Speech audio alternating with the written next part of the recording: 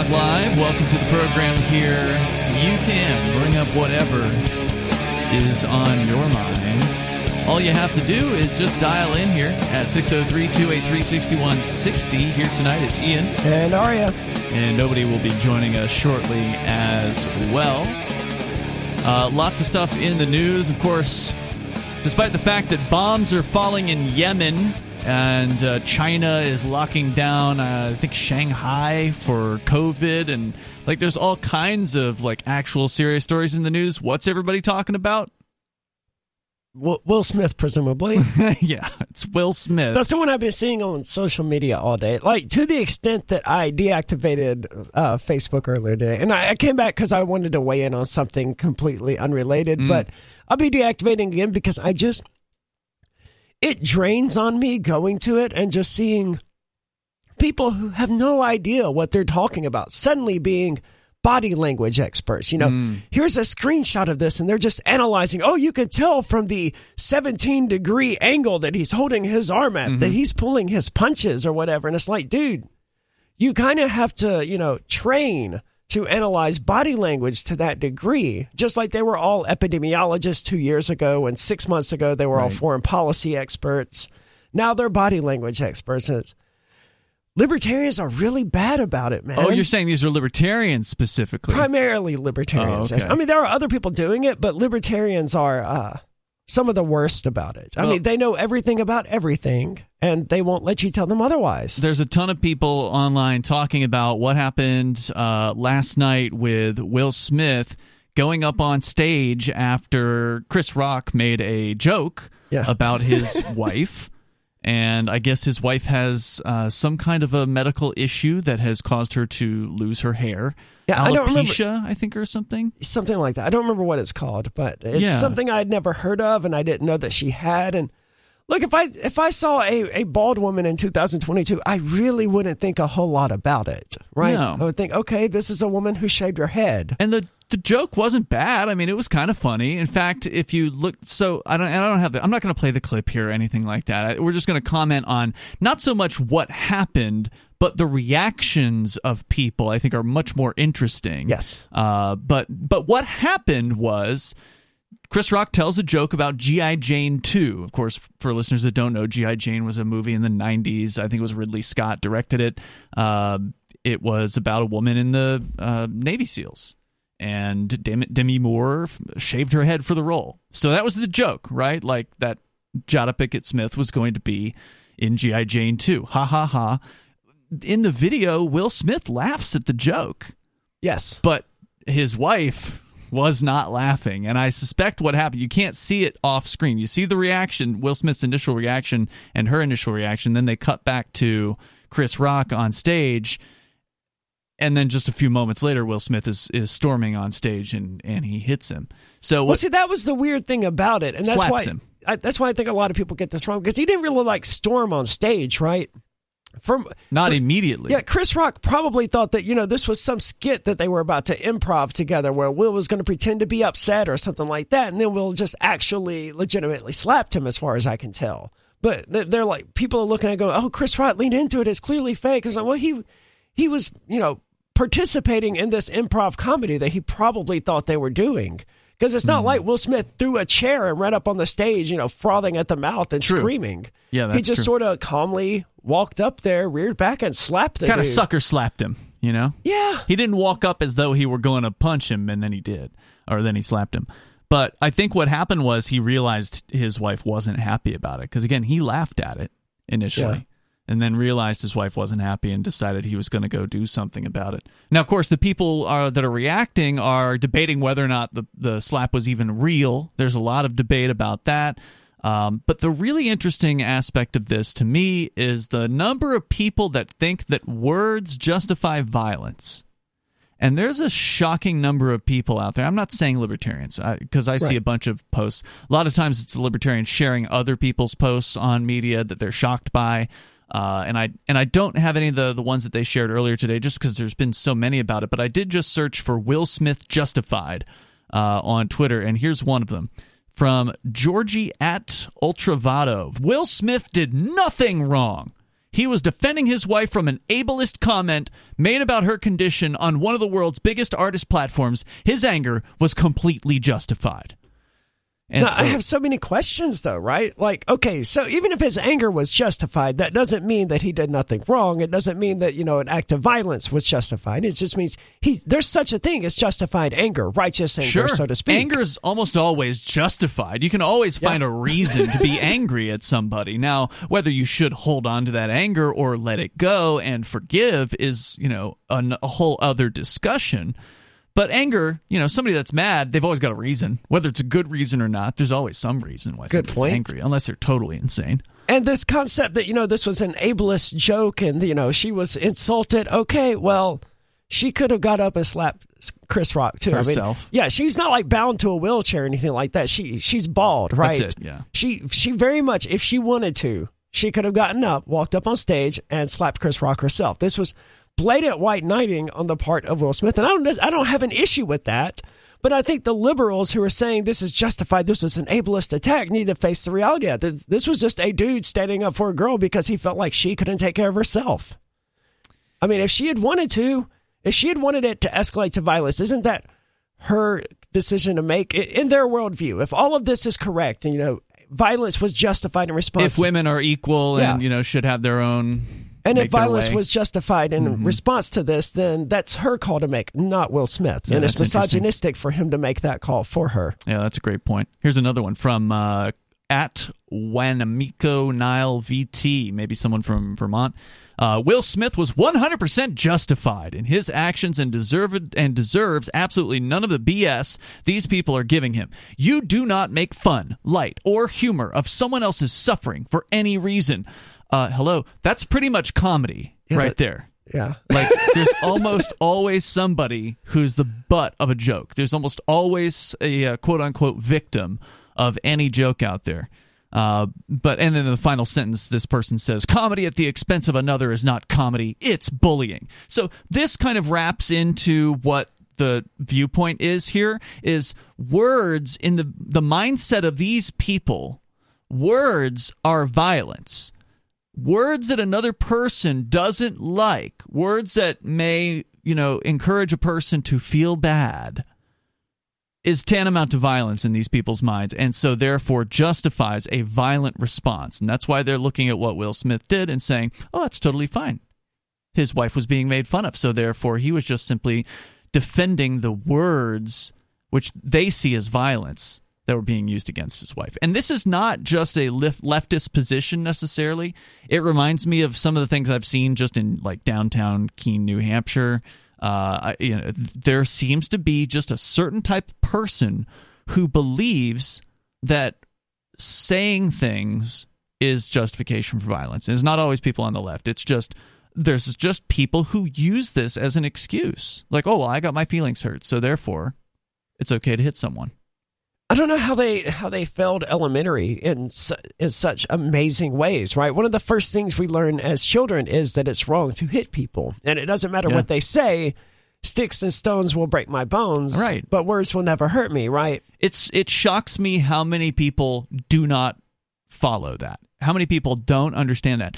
And I wonder how many of them are the same people that flip out when somebody's got a camera in public. Because there's another segment of the population, and there's a large amount of them. For instance, a guy was in Keene last week.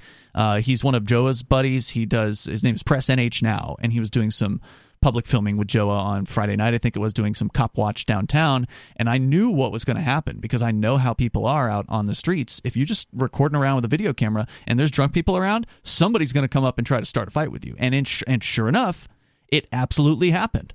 Somebody came up and battered this man on the streets. Luckily, it didn't go far enough to where he had to pull out his pepper spray and actually use a defensive maneuver on this person. But he did get touched, and the guy hit his camera for filming, all because he was just in public recording video. And so I suspect these are some of the same people. But if you want to weigh in here, you can. The number is 603-283-6160. That's 603-283-6160. This is Free Talk Live.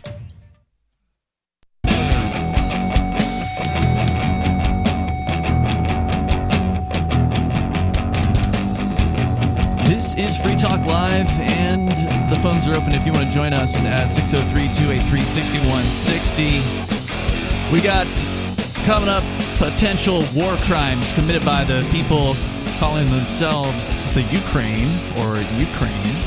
Arya has that story. Also, in other Russian news, maybe India is ready to stop using the dollar when it comes to trading with Russia. By the way, joining us tonight, it's nobody. Nobody's here. And Arya. Ian and Arya also. Phones, again, are open here. Nobody. We were just talking about the Will Smith thing that is everywhere today. It has taken over meme creation. There are so many memes now with this, Will Smith slap.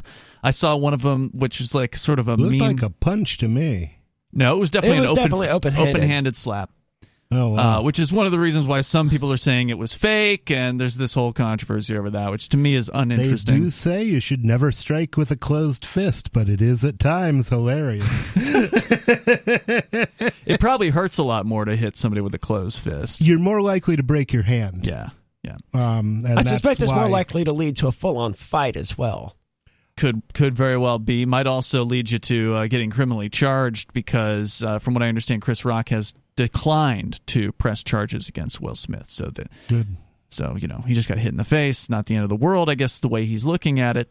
And if Will Smith had come in with a closed fist, then that might have changed how that played out. But not so. I'm not so concerned with whether or not it was real. And I don't think you made the point on the air, Arya, as to why you don't think it even matters. Right. Well, I don't know if I really can lay out a point about why it does or doesn't matter. It has no effect on the conversation. It has no effect on our lives. It has no effect on the outcome. It has no effect whatsoever, whether it was a staged event or a real one. It probably makes a difference to Chris Rock. Yes. Chris Rock and Will Smith are the only people it affects, whether or not it was real or staged. Everyone else, it's equivalent, right? People are going to have the discussion about it in either event, and people are going to evidently argue about whether it was real or not in either event. And the outcome, the conversations around it, they're not going to change regardless of which is true. But that's not stopping people from going out there and arguing relentlessly about whether or not this was real or staged. And it just doesn't matter. Yeah, and it just goes to show that doesn't matter what happens, there's always a conspiracy. Yes. Right? Mm-hmm. And in this case, the conspiracy is that it was staged because the Oscars are desperate for ratings, and so they knew that, Will Smith and Chris Rock having themselves a spat on stage would get a bunch of tune-in, would get a lot of shares, and a lot of people talking, so it was completely concocted. That's did it the happen theory. Early in the show? I have no idea. I can imagine it did a whole lot for ratings. I mean, I didn't tune into the Oscars because of it. And I was, playing an online game. It's not like he was going to do it again. Mm-hmm. Yeah, but I was playing an online game when it happened, so I learned about this as close to real time as anyone on the internet could have, and I was never tempted to, oh man, I need to be watching Gotta this. Tune in. Yeah, this is like SmackDown over here. I was just like, okay. First of all, that doesn't sound real. It doesn't sound like the Will Smith that we've all known and loved for the last several decades to go up on stage and just slap someone. It evidently was, but that was not my immediate reaction. And it certainly wasn't, oh man, I need to be watching this. This is exhilarating television. So I can't imagine it did a whole lot for ratings. No, I mean, if they had all of them fighting to the death, I would definitely tune in. Death match, Hollywood death match. Oh, definitely. I would tune in for some Hollywood death match. But it depends on the participants for me. Yeah, right. And that I really wouldn't want to see either Will Smith or Chris Rock involved because I enjoy both of them. So the conversation about this that's the most interesting, again, as I was saying before, is the fact that some people are justifying these actions. In fact, there's somebody in our Facebook stream. We stream video on Facebook because for whatever reason they haven't banned us from there yet. Sky Beatty says, life ain't the internet. You can go around insulting sensitive matters about people without repercussion. I'm not advocating violence, but being a woman who's dealt with hair loss, it's different. I fought suicidal thoughts for a long time as a teen because people like to laugh at people who are struggling with accepting themselves. So I understand differently. Hell, he came to her defense in my mind. No, but that's not accurate. She could have come to her own defense. He went instead of her defense, right? Like he pushed her aside and went to White Knight for her. He pushed her? Figuratively. Figuratively. Physically, yeah. Well, I mean, there was nothing. If she was offended, if she was like, oh my goodness, he's bringing up my PTSD and my former suicidal thoughts, she could have gone up there and slapped Chris Rock herself. She chose to sit there and do nothing. Which still would not have been okay. Right. I mean, I can tell you when my wife was going through chemo, if somebody had made the wrong joke at the wrong time, I might well have laid him out, which doesn't mean, I'm not saying that's moral. Mm-hmm. I'm saying that occasionally one does something that's immoral and doesn't necessarily feel that bad about it. I would say that making a joke about a person going through chemo is a bit more immoral than making a joke about someone losing their hair. Well, this woman has some sort of a medical condition that is causing is it deadly? That. I don't know. I didn't look it either. up. I'm not going to presume that it isn't. I mean, it's probably unpleasant at the very least. But yeah, I get your point, nobody. It's like, yeah, if you're mouthing off constantly and you're rude and you're the class clown or whatever, and you're just insulting person after person, it's not unrealistic to expect that someone isn't going to adhere to, the non-aggression principle and just go ahead and lay you out. So again, that doesn't justify it, but it does. It is understandable that if you piss enough people off, somebody isn't going to be able to keep their cool. Yeah. Yeah, that's absolutely true. You don't get to decide how other people are going to react to your BS. So if you're sensitive about getting hit once in a while, you need to keep your own BS in check. See, I don't agree with that at all. I can't control how people react to my BS, but they can, and it's their responsibility. They determine how they react, not me. Yeah, and that's their responsibility. And again, I would never justify. I would never say it's justified. But I do see those things happening, and so it's not unbelievable that it could happen, even in a circumstance like this, where everyone's watching and it's all on camera and so on. Yeah, to say something is predictable is not to say that it's right. That's right, yeah. It might imply you should have expected it. I mean, it's like the old victim-blaming thing, Oh, well, you shouldn't have been walking through that neighborhood in those clothes. Well, in an ideal world, you wouldn't have to think about that. Mm-hmm. But in the reality that we live in, it's a good idea to think about how dangerous a situation you're walking into is. You shouldn't wear your lucky ham if you're going out among the lions in Africa. Yeah. Yeah, and in this case, I don't think that Chris Rock thought his joke about G.I. Jane 2 would have crossed that line, and I think that's one of the reasons why he seemed so surprised. He did seem visibly shaken as a result of this. I mean, I'm surprised he held it together as well as he did. I don't know that I would have been as calm and collected as he would have if someone just came up on the stage and slapped me after I made a joke. Yeah, he made a couple statements and went right back to doing the presentation. Kudos to him on that. The number here, if you want to join us, is 603-283-6160. We're going to get into what's going on in Russia. Apparently, there's some allegations of war crimes on behalf of the Ukrainian side. Arya has that story on the way. Nazis always committing war crimes. Yep. More coming up here, 603-283-6160. And apparently there's video of this. It's Free Talk Live. Do you feel like your country no longer holds your values? Have you dreamt of a place where liberty-minded people can come together and leave government overreach behind? There are many people just like you that are discovering FreePrivateCities.com. They start at FreePrivateCities.com and connect via the social media links shown there. All skills will be needed when the first of the Free Private Cities open. It's sooner than you think. Stop arguing and build FreePrivateCities.com. FreePrivateCities.com. Free Talk Live, phones open. You can join us here. The number is 603-283-6160. Ian, nobody, and Arya in the studio tonight. That's 603-283-6160. You can join us online. Just head on over to freetalklive.com. We have our social media site at social.freetalklive.com. That is where you can interact with other Free Talk Live listeners and some of the hosts over at social.freetalklive.com. It works just like Twitter, except without the evil mega corporation behind it. We run the server, so we're in charge of it, which is pretty cool. So you got more free speech over there at social.freetalklive.com. except for nobody, who's prohibited by bail conditions from speaking on social media. So he just has to talk here. It's true. Yeah. So, I thought that had been revoked as well. No, that one's still in place. Bizarre. Yeah. I don't know. Are you allowed to do interviews on other media now, like talk shows or TV stations? I don't think I was ever specifically prohibited from that.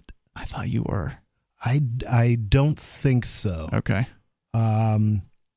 And I have done at least one interview since I've been out. All right. Well, good to have you back here, of course. We're going to get back into your phone calls. We'll get into the Ukraine allegations here in moments of war crimes. But first, Stephen is on the line in Georgia. You're on Free Talk Live, Stephen. Hey, guys. How are you? What's on your mind, Stephen? So I want to just comment on this Will Smith thing. Yes, sir. First of all, Chris Rock apparently before this rehearsed everything, and this joke wasn't a part of that. Okay. So that makes me wonder, hey, is this a skit? Like, is this something that him and Will talked about beforehand? I think potentially, but let's say it's not. Okay. I mean, let's say it is. What difference does it make? Well, then it's not assault. Does that matter to you whether or not it's assault, or does that Isn't matter? it technically battery? I realize that's a legal thing. Okay, so if it was rehearsed, it's no different than the WWE, right? We all know it's fake. Everyone has it. Like, if there's a plan, you've cleared it. You're okay with getting smacked. If you hit somebody, and they're not okay with it, you've crossed a massive line. Okay, so let's say it wasn't rehearsed. Let's say it was all genuine, which it very well may be. When Will Smith screamed at the stage and made a big deal, okay, you've handled it. You've said your piece. We're done. Under no circumstance is it legal to hit somebody over words. In every state, and I've looked it up because I've worked security all across the United States. Mm-hmm. If you threaten to kill me, and I pull a gun out on you, I'm in the wrong. I don't think that's I don't correct. think that's necessarily the case. If you're in fear for your life, then you have every right to pull out a weapon. It's a matter of circumstances. Yeah, it's a matter of circumstances. What I'm saying is the verbal threat itself does not allow for the drawing of the weapon. There are times where you threaten me and I can pull a gun out. It does if you believe it. You've got to prove that, and that's part of it. Like, there has to be posturing, there has to be accessibility to a weapon, there has to be the ability to lay hands on you. So many things also have to come in contact. If I just randomly drive down the road and threaten to kill somebody or driving down the road and they shoot me, they've committed a felony. Now, have I threatened them? Yes, but it's not justified to shoot somebody over words in any state that I've ever worked in. I've worked in 29 of them. Well, it's a good thing Will Smith didn't shoot him then. Yeah.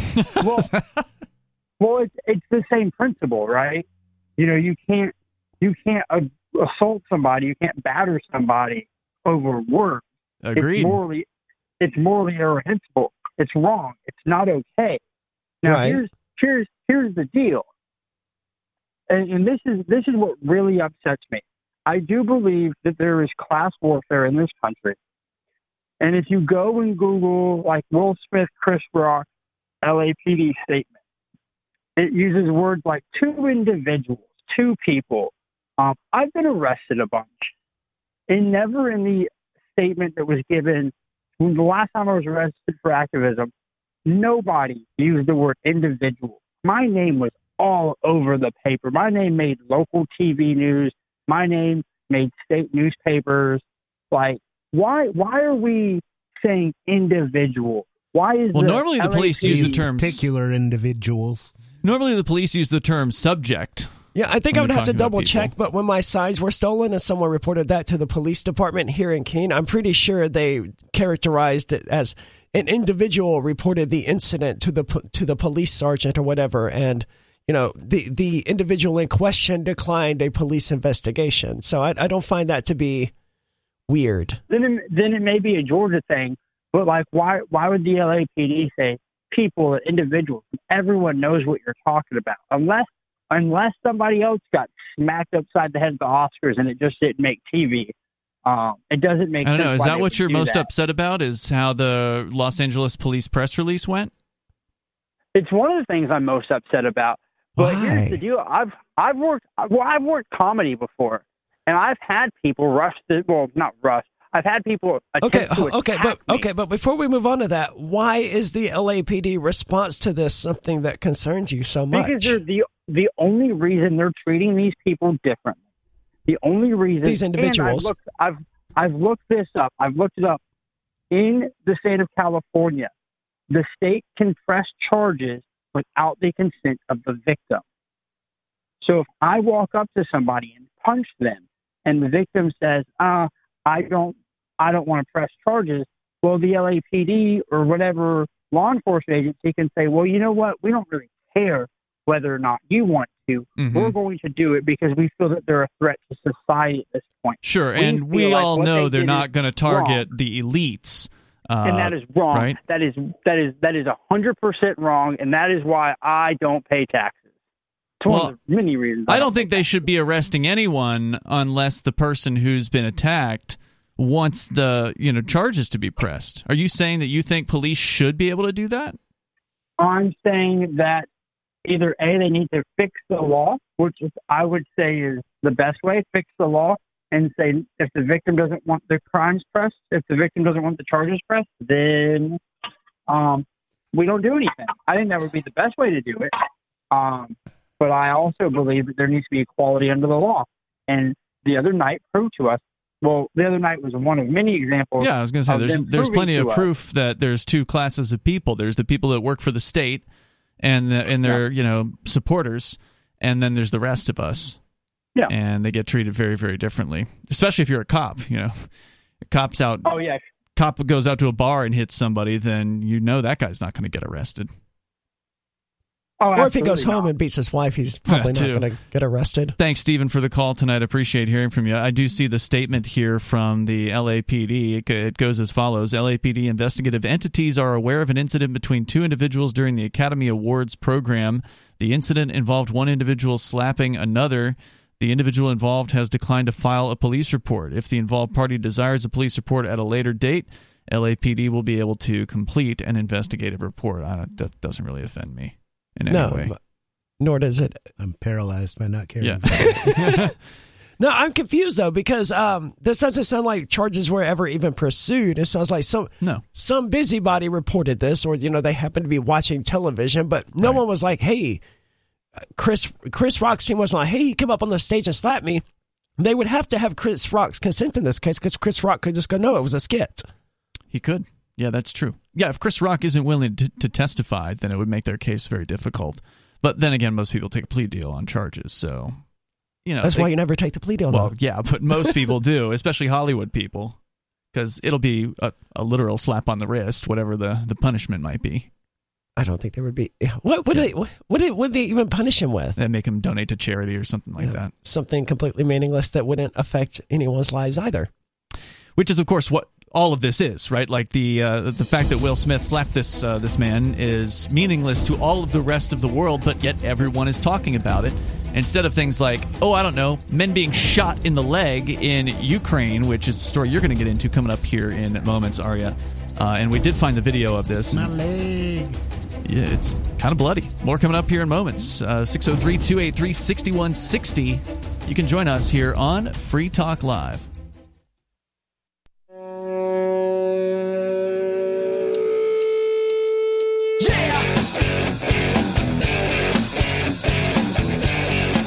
It is Free Talk Live. The phones are open. You can join us at 603-283-6160. That's 603-283-6160. In the studio tonight, you've got me, Ian. Nobody. And Arya. We're going to get into this Ukrainian story about alleged war crimes happening. Of course, you can also take control of the airwaves here. Plus, coming up, maybe we'll talk about some of the hate pieces against the Free Staters here in New Hampshire. They're coming out on almost a daily basis now at this point. Awesome. There's so much hate. Is the Free State Project still referring to it as the Daily Like Ree is in, autistic screeching. Yeah, I haven't seen that, but they were for a while doing that, which was pretty funny. So we'll talk about whatever, of course, you want to discuss. The number is 603-283-6160 and Bitcoin.com. Great place to go and learn about cryptocurrency like Bitcoin and Bitcoin Cash. You can go and click Get Started at the top of the page, and you'll get some of the basic concepts down in the world of crypto, which are important to understand before you decide to get into it. By the way, Bitcoin hitting, I think, close to $48,000. I had heard that. So it's been on a slow run up. Will it continue the momentum? With governments around the world doing everything they can to destroy the economy, I'm not terribly surprised to see Bitcoin on its way up. Yeah, it's hard to, of course, predict what's going to happen next, but we are always interested in watching it and hearing about the cool developments. But if you are brand new into it, you should get over to Bitcoin.com and click Get Started at the top of the page. If you're not brand new, though, you can get the news headlines for the day over at news.bitcoin.com. They got great coverage there. That's news.bitcoin.com. So, Aria, what has allegedly happened in Ukraine with these supposed war crimes? Well, allegedly, Russian POWs have been shot. That's prisoners of war for anyone out there who doesn't know that. The Russian POWs have been allegedly shot and abused by Ukrainian soldiers. But don't worry, Ukraine is going to investigate the matter. They're going to probe the matter and probably clear themselves of any wrongdoing. Probably say this was all a Russian plot. Well, that's the thing. They led with that, right? That was what their propaganda minister. We're going to get into it, but that's essentially, they already tried that, and it didn't seem to work. I must be a bad man because I'll tell you, you invade my country, start killing people, I might shoot you in the leg. I wouldn't even feel that bad about it. I might shoot you wherever I could shoot you. Well, I don't have a country for people to invade. I have a place where I live and people that I care about there, and if somebody starts whacking them, I will not take kindly to it. Ukraine has vowed to investigate after graphic videos emerged purporting to show the horrific abuse of Russian prisoners of war, including some who were shot in the legs. Which, as far as Nazi war crimes go, and yes, I am going to continue referring to the Ukrainian government as Nazis just because it pisses so many people off. Well, they do actually have Nazis in the Ukrainian Defense Force. They do, but that doesn't mean the entire Ukrainian government is a Nazi government or that they're all Nazis or anything like that. I just like saying it because I like reminding the liberals that are all about Ukraine right now that they are, in fact, Nazi sympathizers. And you better believe that the Nazis are going to get a chunk of that $14 billion that's being sent over there. And it's the liberals who will say, hey, if you're talking to a Nazi, you're a Nazi. Yeah. So... Now the government is taking this very seriously, and there will be an immediate investigation, said senior presidential advisor Arestovich said Sunday. The Washington Examiner reported, "We are a European army, and we do not mock our prisoners. If this turns out to be real, this is absolutely unacceptable behavior," said President Volodymyr Zelensky.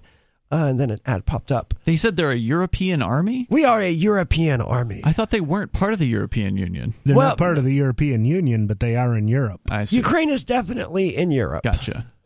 One clip shows what appears to be Ukrainian troops removing 3 Russian soldiers from a van seconds before the detainees are shot in the legs. In another video, the faces of injured and bloodied Russians are seen after hoods are removed from their heads. The authenticity of the harrowing footage has not been independently verified, and exactly where the video shot was unclear. I would like to remind all our military, civilian, and defense forces once again that the abuse of prisoners is a war crime, and that has no amnesty under military law and has no statute of limitations. Meanwhile, of course, Ukrainian military commander General Valery Zaluzhny accused Russia of staging the videos and warned the public to only trust, quote, official sources. Right, like the official sources they made out of every single private TV channel last week by nationalizing them and forcing them to play government propaganda. Well, that was to prevent the official sources. Yeah. No, and all of that was done to prevent the Ukrainian people from learning about, Ukrainian war crimes like this one. In order to discredit the Ukrainian Defense Forces, the enemy is filming and distributing staging videos with inhumane attitude of Ukrainian military to Russian prisoners, said Zaluzhny. Now, it could be staged. I mean, it is certainly possible. I mean, it could be, right? We don't know. But there may not even be real videos. I mean, well, you've seen the videos, but I did watch the video of this, yeah, and there do appear to be men. There are gunshots. There's blood. I mean, it could be real. Yeah, the problem I have with it is the idea that there should be rules to war implies that it's an honorable pursuit. Yeah, it's not. And to me, it's just mass murder. And, you know, if you rough a mass murderer up a little bit, it's not going to cost me any sleep. The concept of war shouldn't be what it is, right? It should be their soldiers fighting against Russia soldiers in some field somewhere where there are no civilians, sort of like a boxing match, only they kill each other instead of boxing. That would make it consensual. Yes, and that would make it that would have some sense of rules and honor to it. Versus this thing that we've had since the 20th century started in World War I and World War II of just total war, where it was the civilian population is just as much fair game as the enemy soldiers. Yeah, the civilians are a backdrop and a cover in a lot of cases for the actual fighting. There was last week, for instance, there was a bomb that was dropped on a shopping center in Kyiv, and the video of it is just absolutely incredible. The explosion is humongous. And the Russians say that the only reason they attacked the shopping center, which they claimed was abandoned or something like that, who knows? It was secretly hiding military arms, wasn't it? They had rolled in missile launchers into the shopping center, which is almost certainly a lie being told by the Russian government. There's no reason to think it's a lie. Could be true. There's satellite photos with the things in the parking lot. So, I mean, they could very well be true. It's not unbelievable that a military would use a civilian building for its, whatever maneuvers or whatever it is I'm looking for here. And we've seen them doing it in hospitals and other places. And that way, when the other side blows up the hospital, they get to point to it and say, see, these people are monsters. To be fair, when I say it's almost certainly a lie, I mean that in both directions, right? Yeah. If Russia wanted to bomb a grocery store or a supercenter or whatever, then they would have this excuse ready to go, right? Oh, they were secretly shoving missile launchers into there. And if the Ukrainian side wanted to make the Russians look bad, they was like, no, that we weren't hiding missiles there or whatever. So it's almost certainly a lie from both sides simply because a government was the one who said it. Right. And I don't know if it's true or not, but someone's lying to me, and I have no particular reason to believe one liar over the other. Yep. I feel the same way. And that's what's going on here as well. They're like, hey, we have Russian POWs being tortured and beaten and shot. And I'm like, yeah, that's probably a lie. But in which direction is it a lie? I don't know, and I can't really... There's no way for me to know which one of these lunatics is lying. I urge you to take into account the realities of the information and psychological war and trust only official sources, Zaluzhny added. See, that's where I tend... The official sources say that the Canadian truckers were Nazis and the Ukrainians aren't. And I'm pretty sure the truth is the opposite. Yeah, exactly. So the fact that the quote-unquote official sources, the Western media, are restricting access to the other side makes me just sort of inherently more likely to believe what I see on Russia's side, even though I know that they're lying too. Sure. Because at least at RT's website, at RT.com, if you're still in an area of the world that can access it, and luckily in the United States, we still can. Also, they are still publishing on Odyssey. For those that are looking for their video reports, you can go to the Odyssey RT channel there. But the fact is, RT's byline, their tagline, is question more. Right? Like, so at the very minimum, they are encouraging their audience to question things. And the rest of them are not. The rest of them are saying, no, we're telling the truth. Here's the fact checks. We have the facts. This is the truth. Of course, it's been going on since much longer than the Ukraine situation. So yeah, I mean, when a Facebook fact checker says something, that's generally indicates to me that thing is a lie. It's straight up propaganda. Pro-government propaganda. The number here, 603-283-6160. That's 603-283-6160. You can join us here. More on the Russia-Ukraine situation on the way.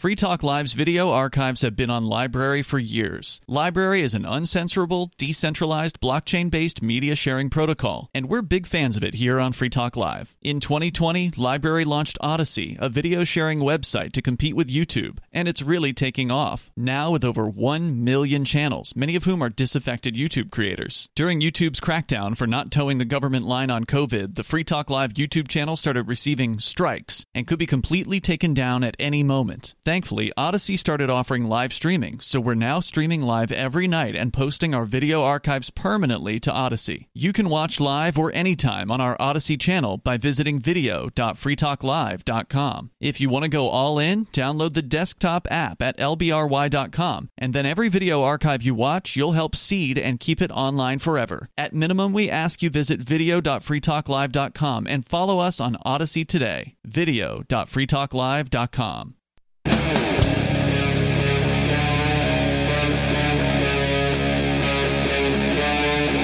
Free Talk Live.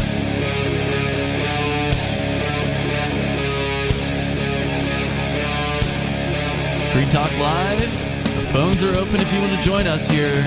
603-283-6160.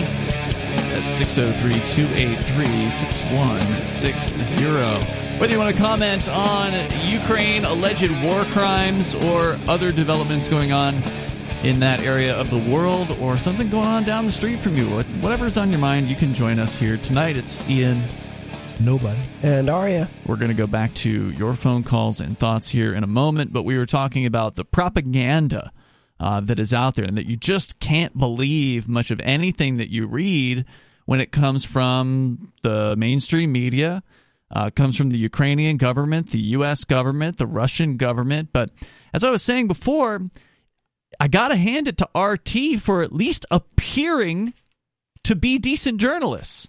You know, a few weeks ago, I saw this thing where they had like Russian soldiers, like 4 or 5 of them, on some panel for some news special in Ukraine. They're like, these soldiers are going to tell us all about how guilty they feel, and about how they didn't know what they were doing, and they feel bad about this. And it was so reminiscent of, you know, Animal Farm, where Orwell had these hens come out and just confess to their crimes before they were beheaded or whatever. And of course, Ukraine didn't behead them, but it had that same sort of that vibe. That's what you see out of the Soviet Union, is enemy soldiers being paraded out there to the news conference so that they can make statements about how their government lied to them. That's what you saw out of the Soviet Union.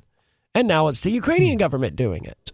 And I believe that their government probably did lie to them. I mean, probably. There's a good chance the Russian government is as much of a liar as the Ukrainian state. However, you know, I got to give them credit where credit's due. They do report at RT on some things that you wouldn't expect propaganda to do. So I gave one example, I think it was during the break, which we did cover on the air several weeks ago, was where there was, in the news, in the Western media, I saw headlines about, Putin is shutting down opposition radio. Because we knew that there was a lot of, or an opposition TV station, that almost all the news in Russia is state-run. Yes. So it's not just RT. There's also like a all-Russian local, I forget what that one's called. There's Sputnik. RT and Sputnik are sort of designed to bring Russian propaganda out to the rest of the world. But then in Russia, there's internal news propaganda as well. But apparently there are some independent outlets there, and the news was that they were shutting them down. And so I went over to RT just to see if they had anything about the story, and sure enough, they had the story. So it could be argued that, well, the rest of the world's reporting on it, so of course RT had to report on it as well. But even in the report, they interviewed the editor of the liberal television station and got his opinion, right? So they actually did what a journalist would do.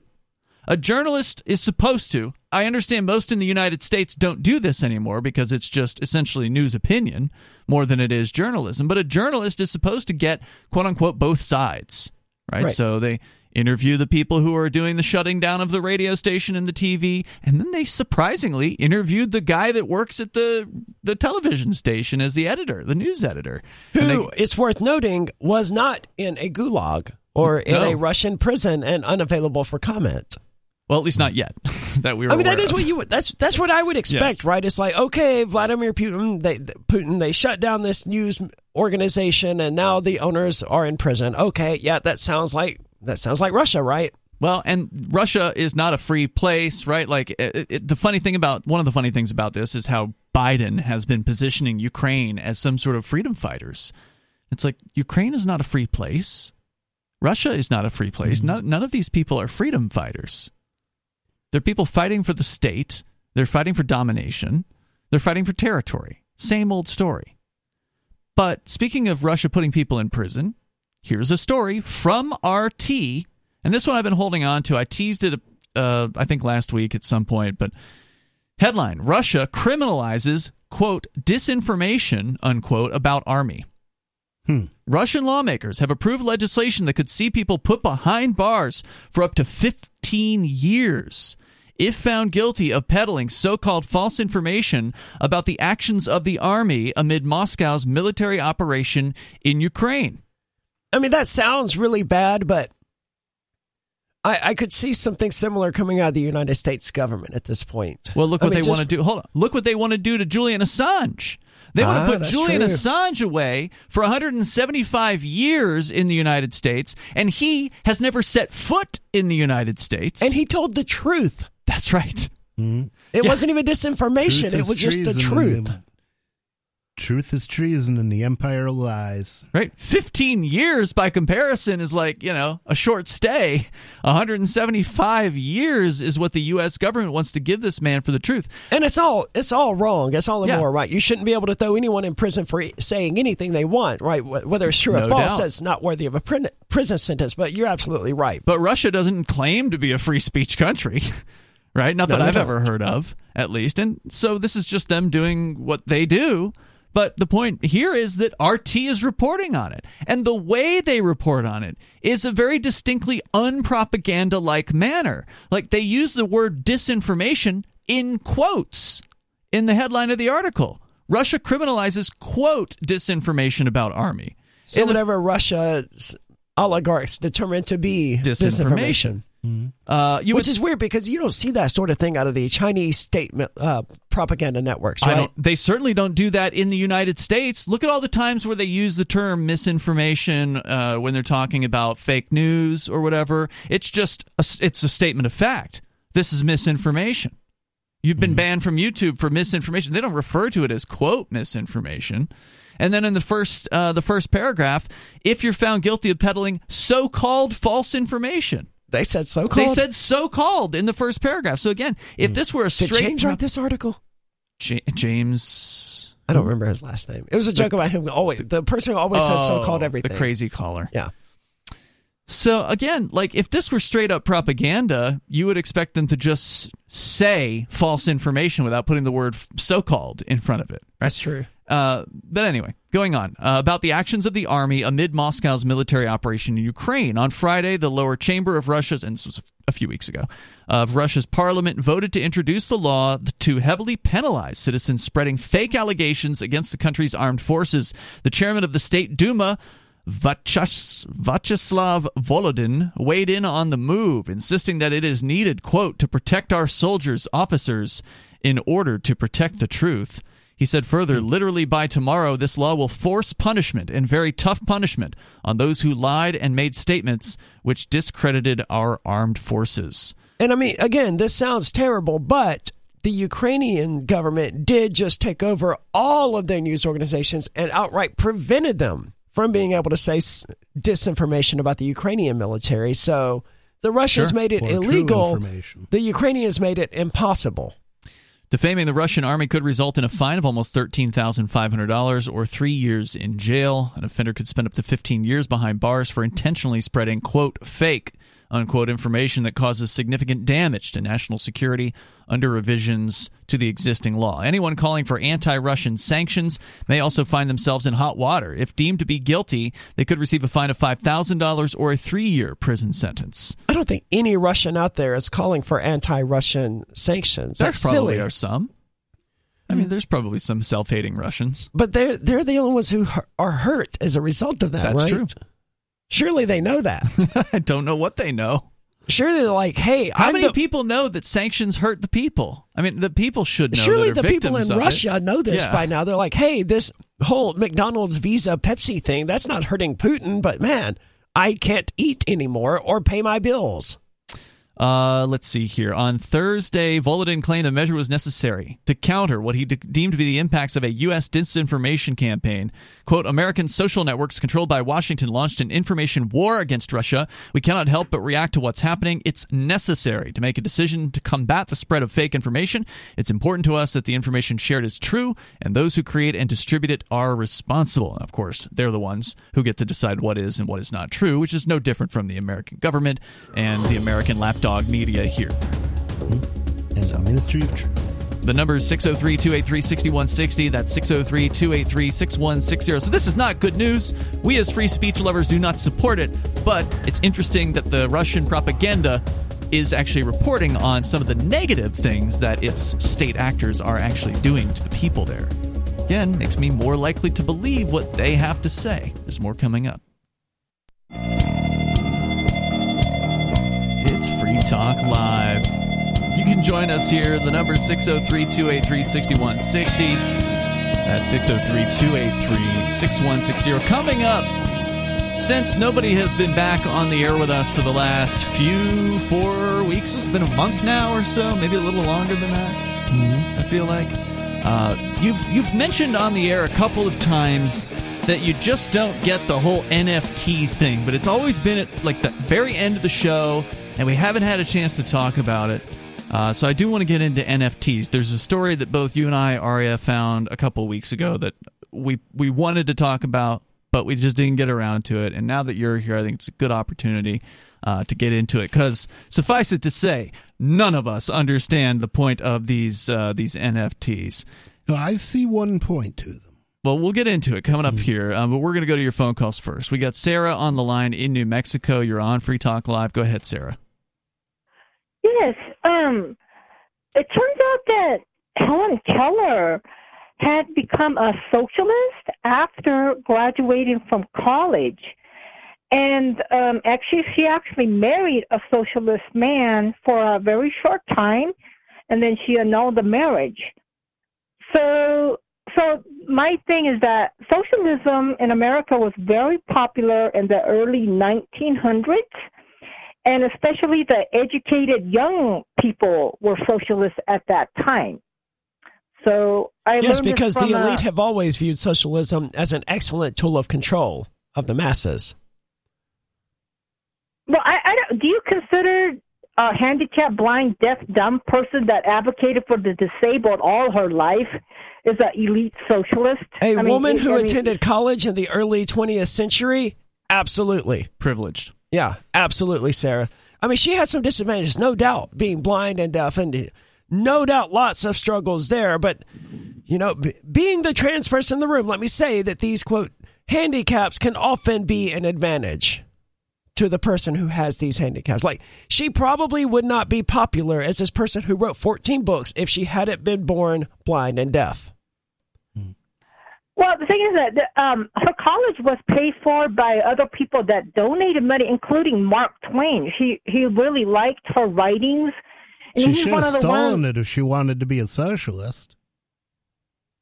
Well, I don't get the bet. I think she went Yeah, to you really woman... don't get that. And I don't know if you're not getting it on purpose to be obtuse, but we've pointed out to you again and again that there's a key difference between someone who gives on their own volition, which is a virtue, to share voluntarily. That's what sharing is where you choose to give of your own wealth or give of your time or whatever to benefit another person or group of people. And then there's socialism and communism, where everyone is forced to, quote-unquote, give at the threat of violence. And that is what you are calling to support tonight. You're calling to support violence, the threats of violence, and coercing people to contribute to your favorite social ideas. And it's sick. And let's focus on let her respond. Go ahead. Okay. So the thing is, she became a socialist because she wanted to take care of the deaf, blind, handicapped, and also the poor people. And that's one of the reasons that she became socialist. And no, she didn't. She wanted to force other people to do that.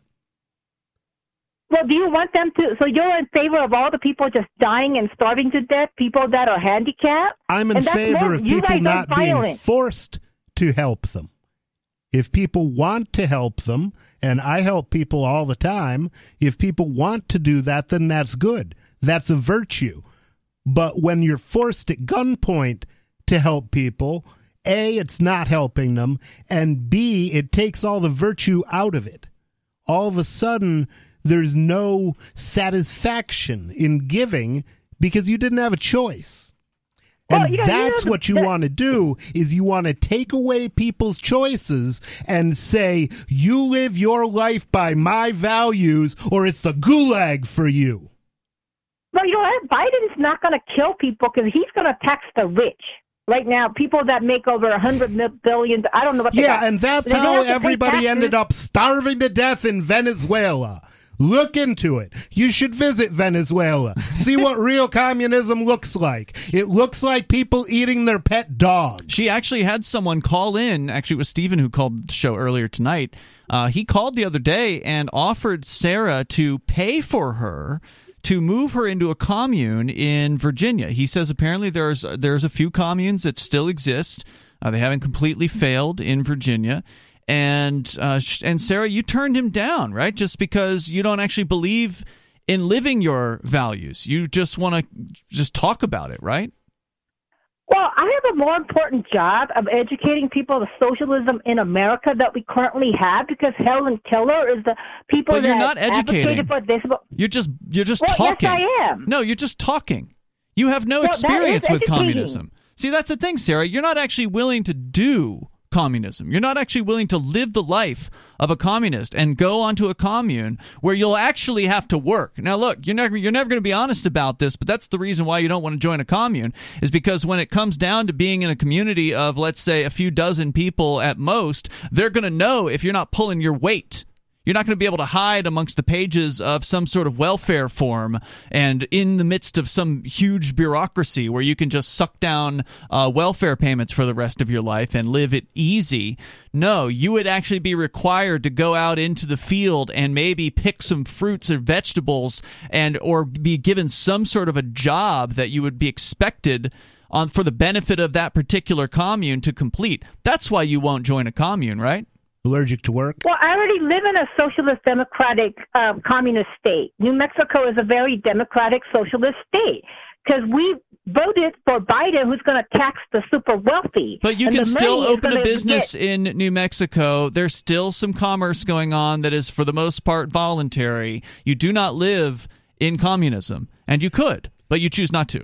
And mostly what they do is they tax the middle class, and then they hand it out to the rich and the corporations, and then they hand just enough off to the poor people to buy their votes, and it doesn't take much. Sarah, thanks for the call tonight. Appreciate it. The number here is 603-283-6160. That's 603-283-6160. You know, a lot of libertarians, for instance, would love to move to a free place, right? Oh, yeah. They don't want to move to a place that's why we're here. Needs. Yeah. Well, no, we're here because we want to move to a place and help make it free. Correct.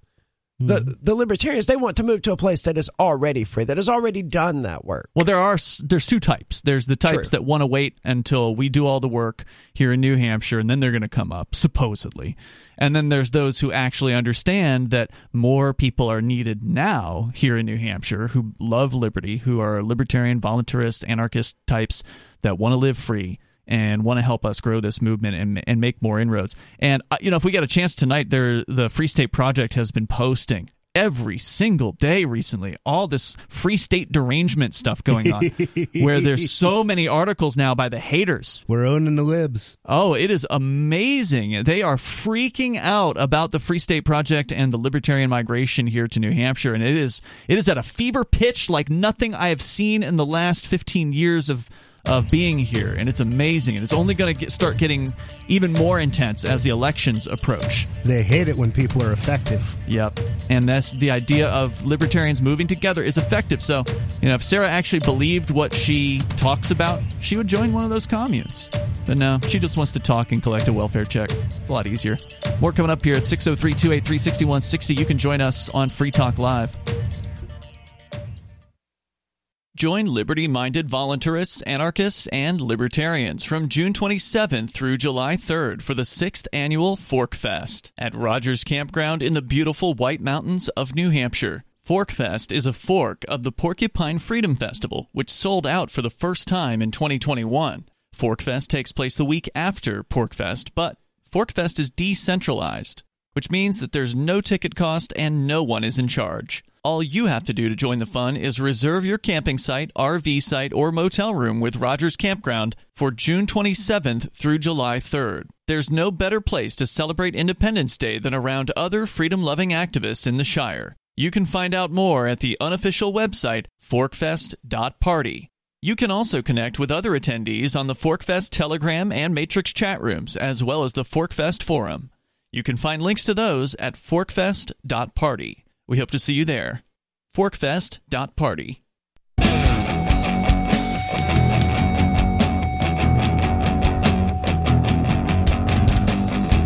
It is Free Talk Live.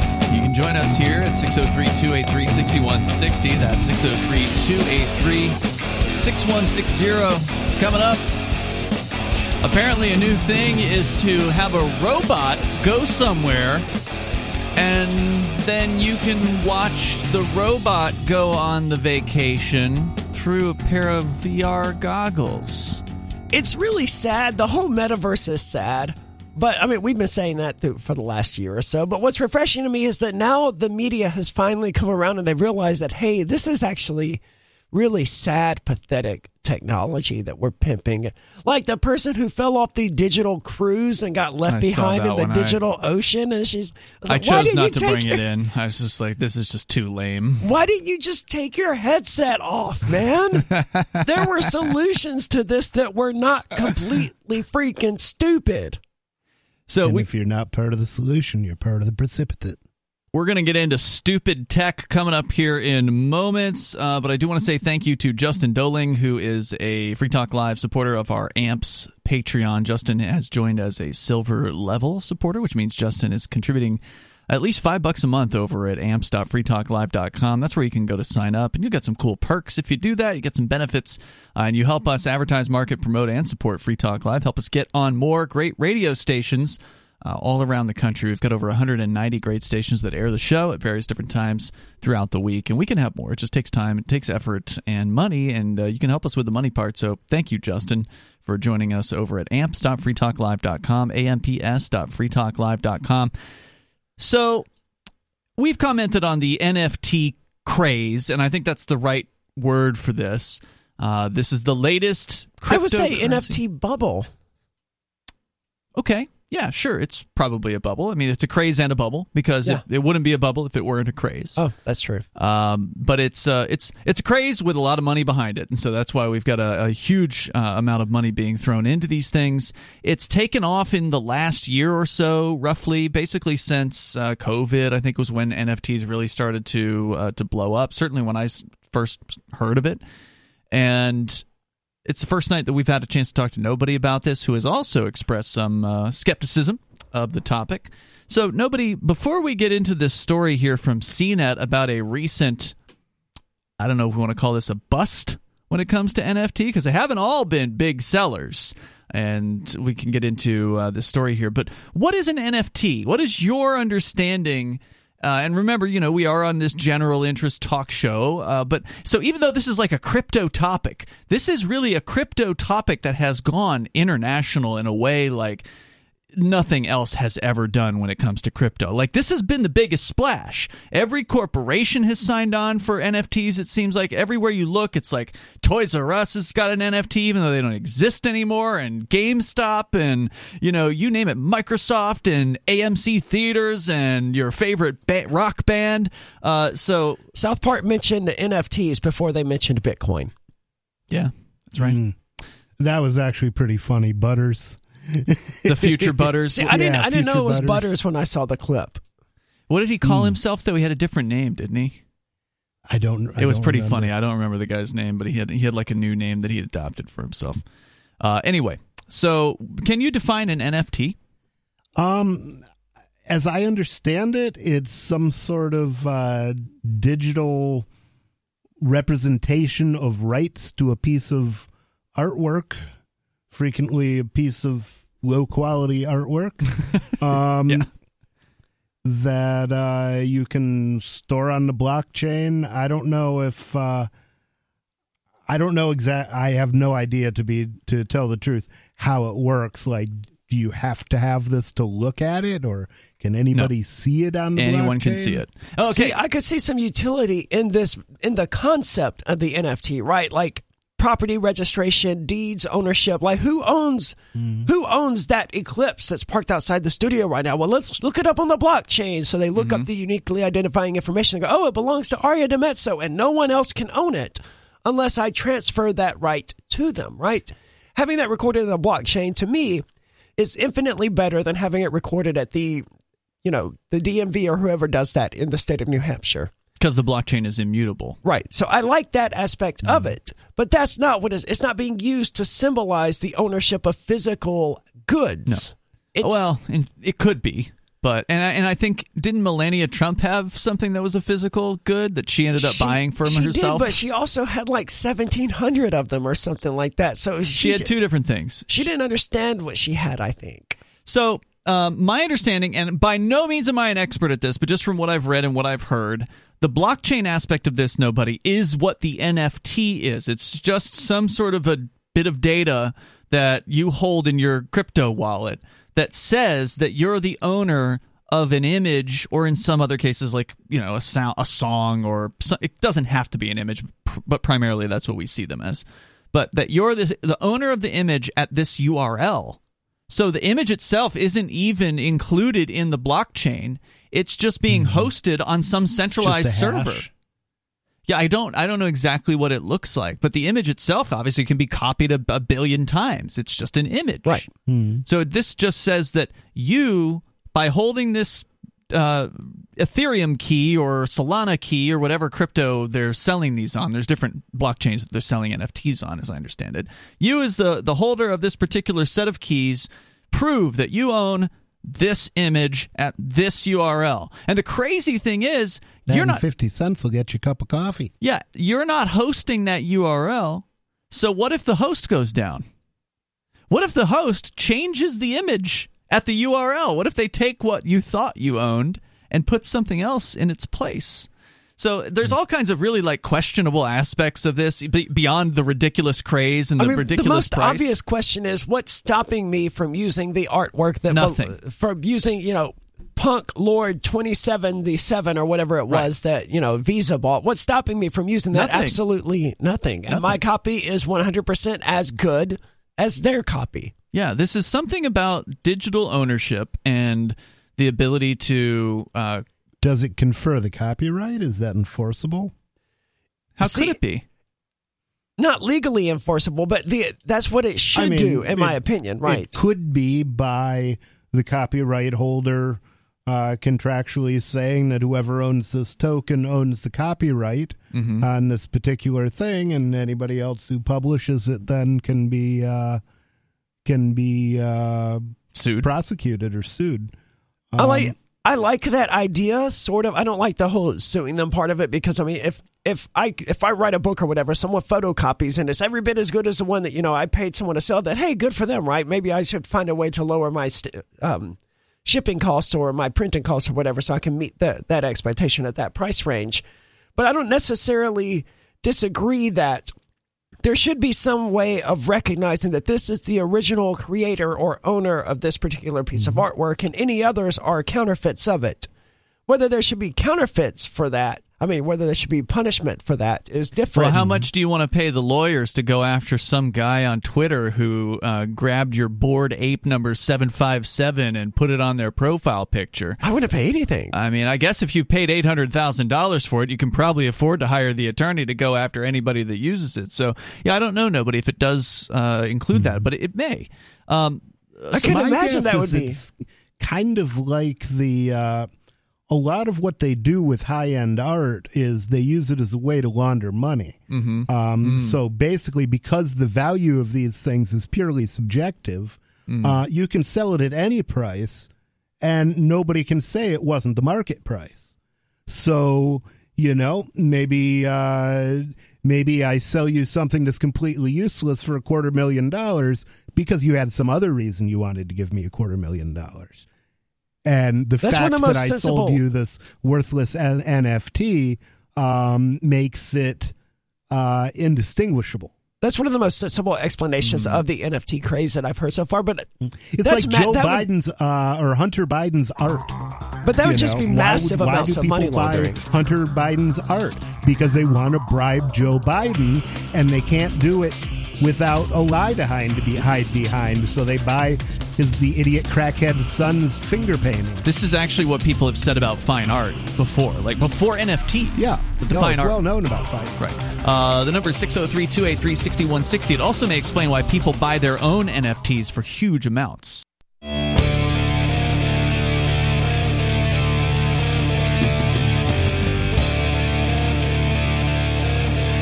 It's Free Talk Live, and you're invited. If you want to join the show, the number is 603-283-6160. And if you are caught up in this NFT thing, and you want to talk to us about it, explain it to us. Because we're all of us are into crypto. We're not allowed to use crypto right now under ridiculous bail conditions due to the Crypto 6 situation. At thecrypto6.com, you can go learn more about that. But I think it's fair to say that we all still love it, that we're all still absolutely fascinated and transfixed by cryptocurrency. If people are accused of robbing a bank, are they forbidden to use dollars while they're on bail? It's a great question. And I think that a motion should be made that makes that point, because I would like to have that ability, for me to be able to manage my church's funds, which I can't do, basically, now that, because, this show gets paid in cryptocurrency. We can't get paid, basically, by our advertisers. It's just absolutely insane. But regardless, I wanted to get into NFTs. If you want to weigh in on this, you're welcome to join us at 603-283-6160. The craze makes absolutely no sense unless you go to nobody's explanation, which, as you pointed out, Aria, makes a lot of sense. I think there's an alternative explanation, though. What's that? And that's just it's a classic auctioning pump and dump.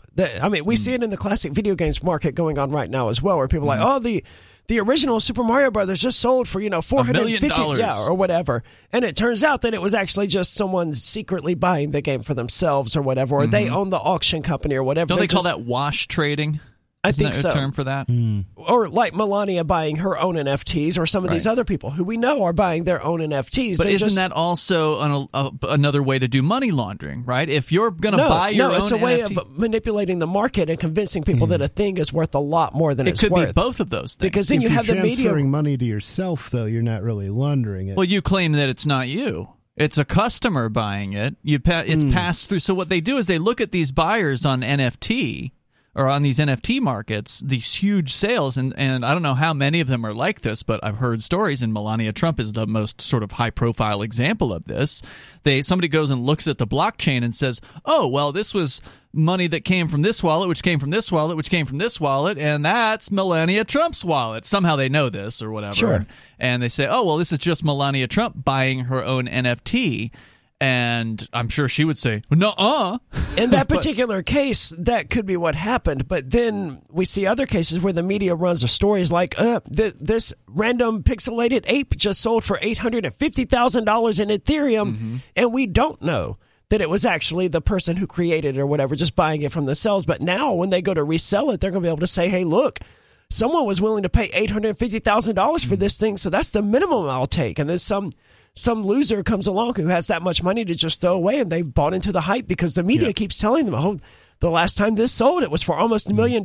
So, yeah, I'm going to pay He thinks he'll flip it later for $2 million or something like that. And that's happening in the classic video game market right now, and it seems to be going on in the NFT market from what I can tell. The other thing that it could be is a psyop. What do you mean? To see how stupid people are? Discredit crypto. I don't know, man. Some of the most leading crypto people are really outspoken against NFTs. Well, maybe that's because they're worried that it's discrediting crypto. Yeah. Or because it's just stupid. Well, and one thing it has done, it has definitely gotten a lot of people into crypto who otherwise hadn't have been, right? Or at the very least, taught them about getting a wallet and how to get an NFT, whatever that process is. I don't know how you do it, but and I suspect that's why we see people accidentally accepting DAI, which is a dollar token, essentially, instead of Ethereum, because they're one of these new people. They don't know what they're doing. They bought into the craze. So they bought this thing for 115 Ethereum or whatever, and then someone bought it for 115 DAI, and they don't know the difference. Yeah, so it's probably, it's probably as simple as getting an Ethereum wallet or Solana or whatever, and then going on one of these NFT markets, and then this thing appears in your wallet, and now you're the owner of the NFT. Congratulations, you got bragging rights. And why anyone cares? I bet that feels so empty. You know, I don't know. Okay, great. Congratulations. Do you think they celebrate with a glass of wine and a cigar or whatever? I guess they're throwing NFT parties. So people with the certain yacht or like the Bored Ape NFT, they're in this thing called the Yacht Club, and so they'll have a party at like a Bitcoin conference, and you can only get in if you're one of the NFT owners. Anyway, here's a story from CNET.com. See, that makes me want to throw a party where you can only get in if you don't have an NFT. Because I don't want these stupid people at my parties, right? And that seems like a really good way of weeding them out. Maybe you do want them there so you can sell them something. I can't sell them an NFT right now. That's even true. if I could, even if I wanted to. Daniel Van Boom reporting over at CNET.com about the Pixelmon NFT craze that turned out to be a huge bust. It's meant to be the Pokemon of NFT games. Set in the world of Eden, Pixelmon is to be an open-world RPG where Pixelmon creatures are caught, traded, and sold as non-fungible tokens. That's what NFT stands for. We should have mentioned that earlier. Upon the game's launch at the end of the year, Pixelmon NFT holders are to be given land that they can use to create living spaces or become in-game merchants by setting up a shop. To fund the project, Pixelmon developers released a collection of 10,000 Pixelmon NFTs in February. I mean, all of this sounds really good so far, right? It sounds boring as hell. I mean, I don't know. The video game could be fun, right? Pokemon's fun. I've never played it. And here's like a cryptocurrency version of Pokemon, like Crypto Kitties or whatever it was. That sounded fun. I mean, you buy this Crypto Kitty. I wasn't interested in that either. That was basically the first NFT. It was, but they weren't NFTs. They weren't unique. Yeah, they were. They were unique.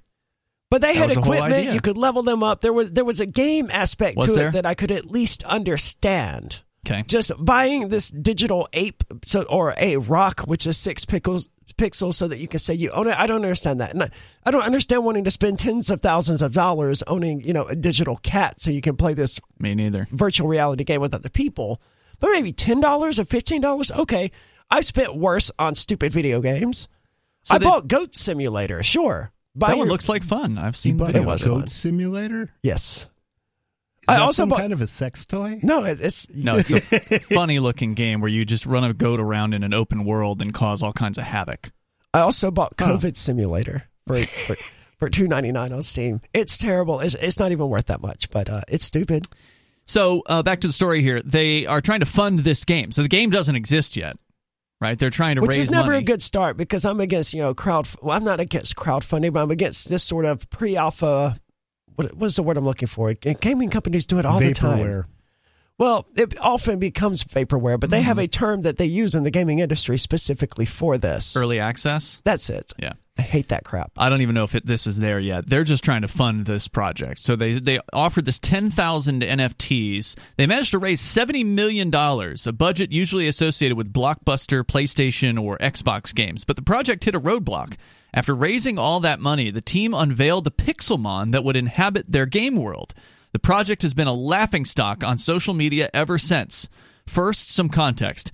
NFT collections featuring 10,000 NFTs are not unusual. See the Bored Ape Yacht Club for the most popular example. However, in the primary sale where people buy directly from the creators, the price is usually below 0.1 Ethereum, or roughly, at the time of this writing, $280, which still to me is way too much money for, an image.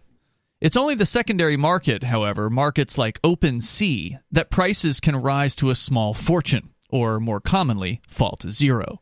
Pixelmon was different. It was an incredibly hyped project being attached to an ambitious open-world game. The team behind the project sold the collection through a Dutch auction, where the price began at 3 Ether, about $9,000 worth, and would lower by 0.1 Ether every 10 minutes until the last NFT was gone. The collection sold out in an hour, with the NFTs selling for between 3 Ether and 2.4 Ether, so as much as $7,000 to $9,000 worth of cryptocurrency each. And again, there were 10,000 of these.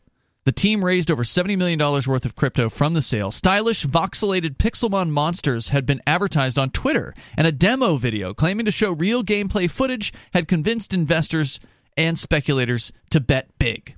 Now, we're on a radio show. We can't show you what these images look like, but to describe them, they look like very sort of pixel. Well, they're called Pixelmon, right? So they're like sort of the big pixel style of art, but they're very nicely formed. They had a good artist put these things together. They look like something you would find in a video game, right? Yeah, I still wouldn't pay 5 cents for them, but I could understand why somebody who loves video games might and was into the Pokemon thing or whatever might be getting excited for this. Sure. So then they give you several examples of what these things were purported to look like. Then on February 26th came the reveal. NFT art collections often have a scheduled mint date, that is the primary sale, and then a reveal date a few days later. After minting the NFT, placeholder art shows up in the owner's wallet. Upon reveal, you see what NFT you got. See, this is something I learned from reading this article that I didn't know about NFTs. I had no idea that people buy NFTs without even knowing which one they're going to get. 1 out of 10,000 you'll get. You have no idea what it's going to be. There's more coming up here in Hour 3. It's Free Talk Live.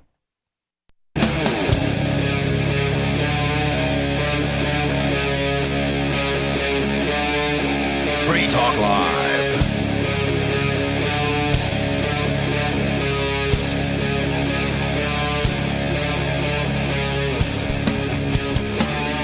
This is Free Talk Live, and you can join us here.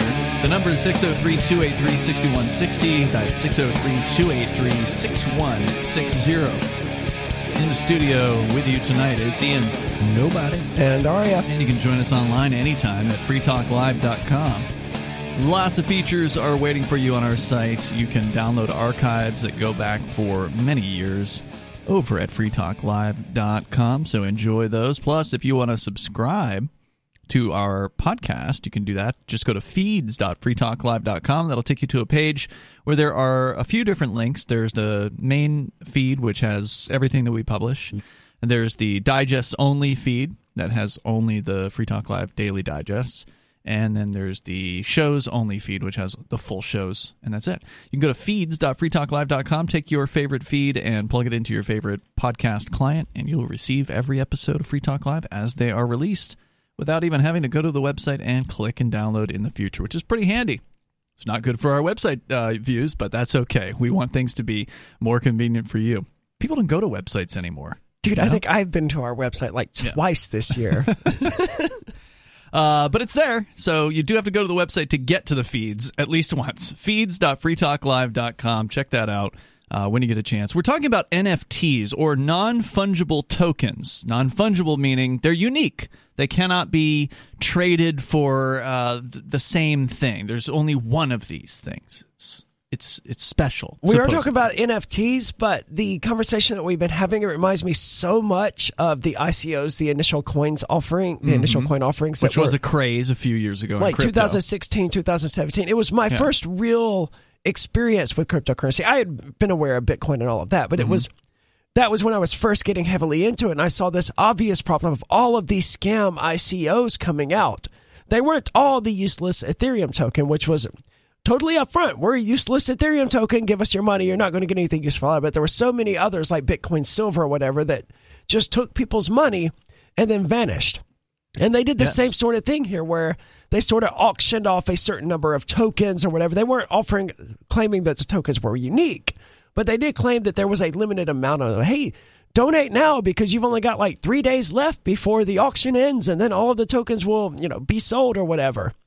So the pattern here is just repeating from what was going on 4 or 5 years ago, only now it's NFTs instead of ICOs, and people are still getting scammed out of it. And as you said, the people behind this, what is it? What's it called? So it's called Pixelmon, which means that this is a very smart scam, right? Like, and a lot of this con artists out there are very intelligent.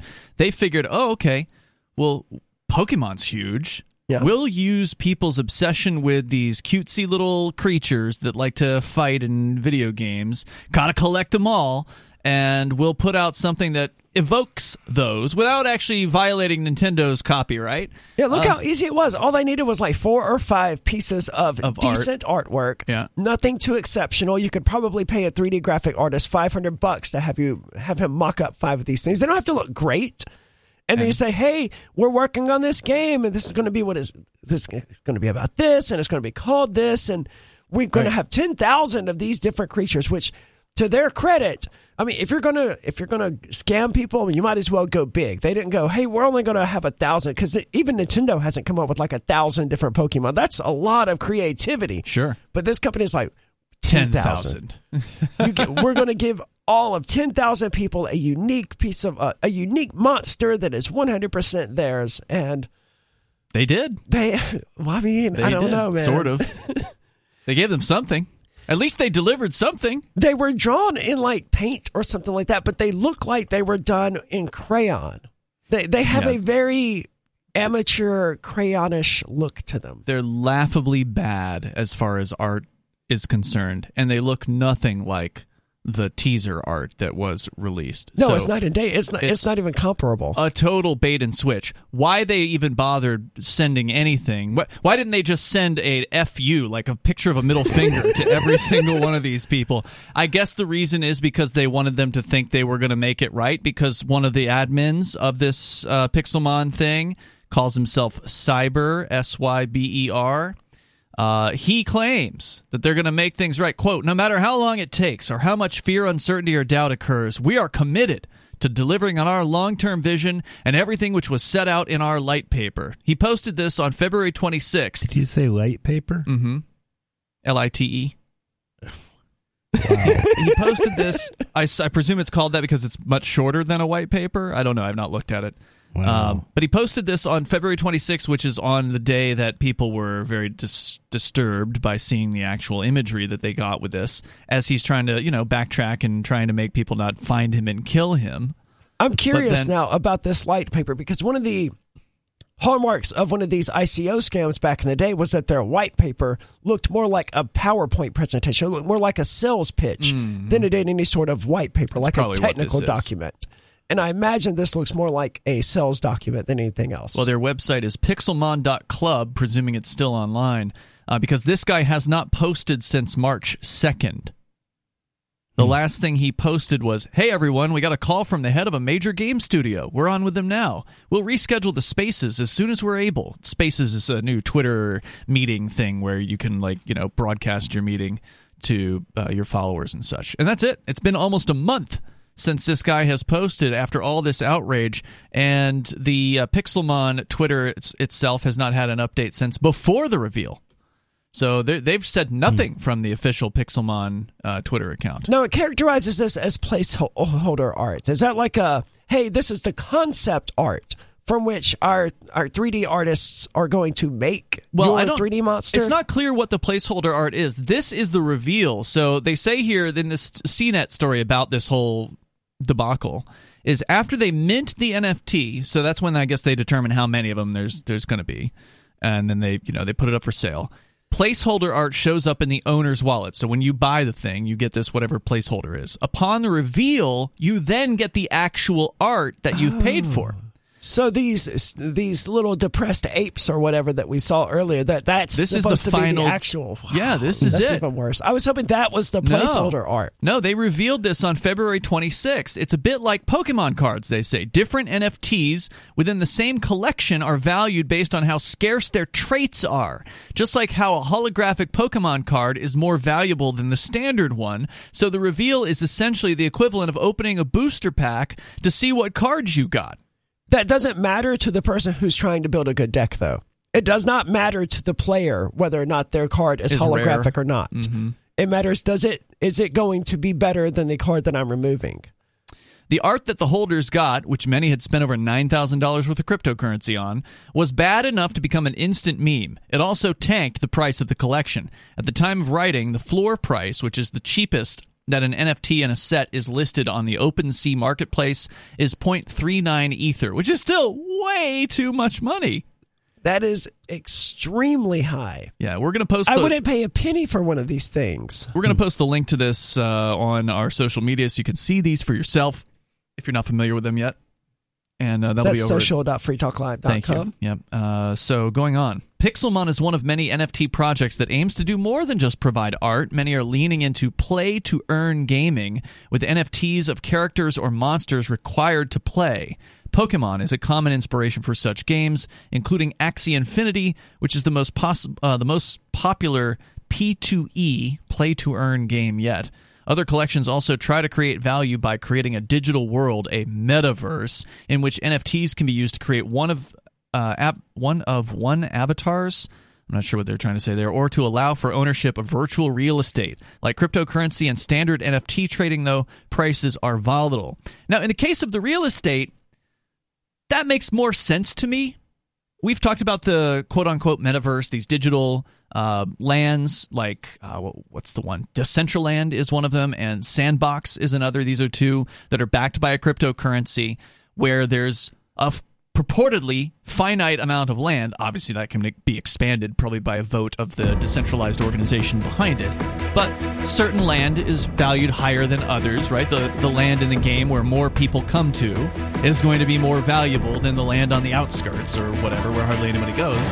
And so seeing those things being sold for different prices, those are NFTs, technically. They're unique. But at least there you get to see what you're buying in advance of actually putting the money down. Unlike these collections where you have no idea what you're going to unwrap. More coming up.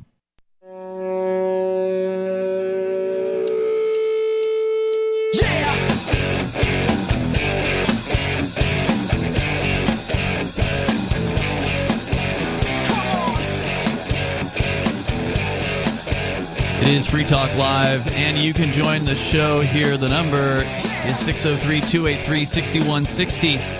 That's 603-283-6160. Now, some people like a good surprise, right? Like that's like, for instance, Bonnie likes to get surprises, right? Like my girlfriend, she enjoys a good surprise. But this is the kind of surprise that I just don't think anyone would like.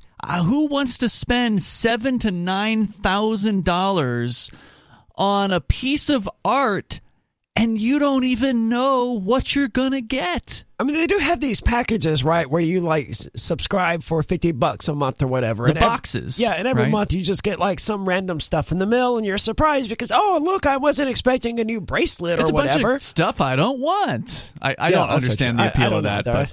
But yes, but some people like it. Yeah. You know, some people, oh yeah, I could totally use this one day, and then they put it on a shelf and then forget about it. But for whatever reason, some people like that. Yeah, it's enough people like it to where these businesses are making money. But that's only $50. Yeah, right. We're talking like $7,000 to $9,000. And for some people, this is a life-changing amount of money. Yes, and this is on the low end of what some of these NFTs cost. Right.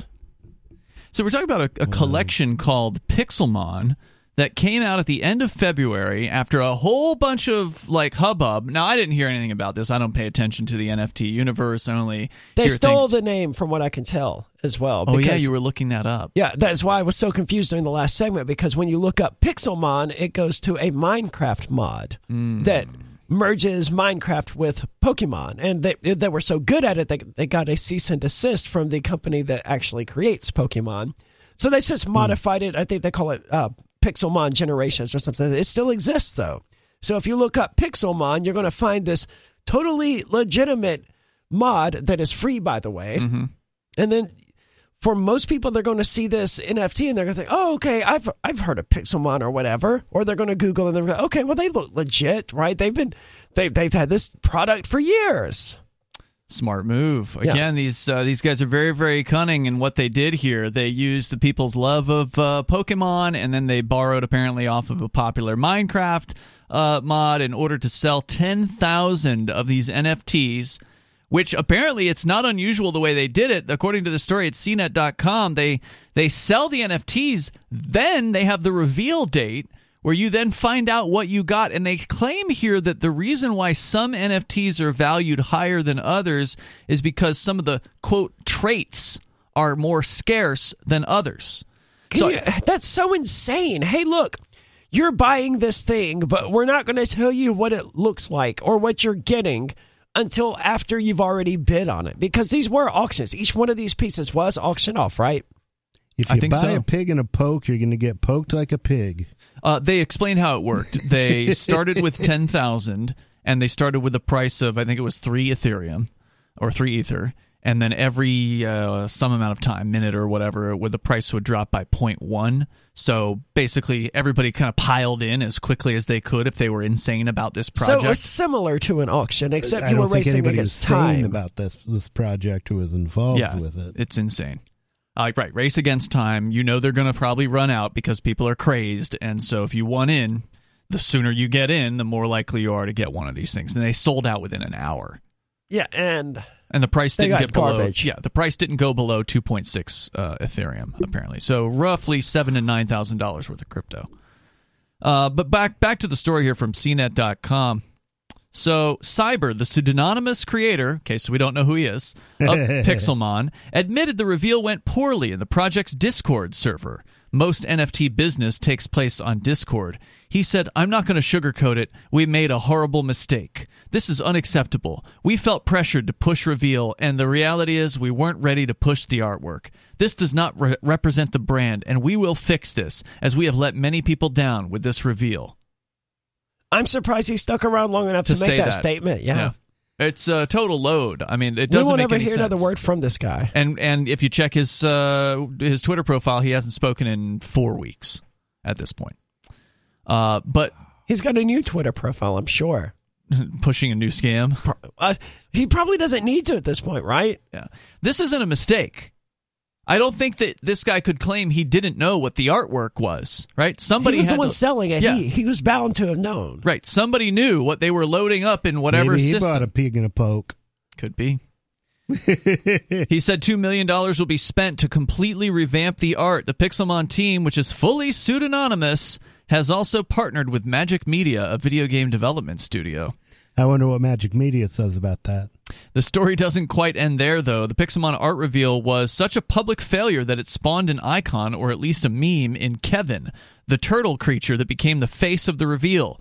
Kevin is the actual name given to him by Pixelmon developers. I don't know that I've seen Kevin. He's the ugly green, goofy-looking thing that's got his eyes kind of mismatched and crossed-looking weird. It's really there a few of those? Huh? Weren't there a few of those? There's a bunch of uglies. They even put there's a meme here that they took the image of Kevin and they put him on Time Magazine as the person of the year. So the internet had fun with this, for sure. But the poor bastards who paid $9,000. It's hard to feel sorry for them. I did not realize that was supposed to be a turtle. Right? Just looks like I a like monster. turtles.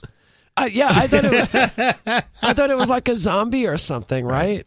It's not merely that Kevin has become a social media meme. Kevin has become an asset unto himself. The floor price of Pixelmon's NFT collection, that is the cheapest you can buy, is 0.39 Ether. The floor price of Kevin is 4.75 Ether. Not only that, Kevin has become the star of his own derivative art collections. There's The Lives of Kevin, essentially a set of motivational posters with Kevin's head superimposed onto the heads of iconic figures, which for a few hot moments on Monday was the top trending collection on OpenSea.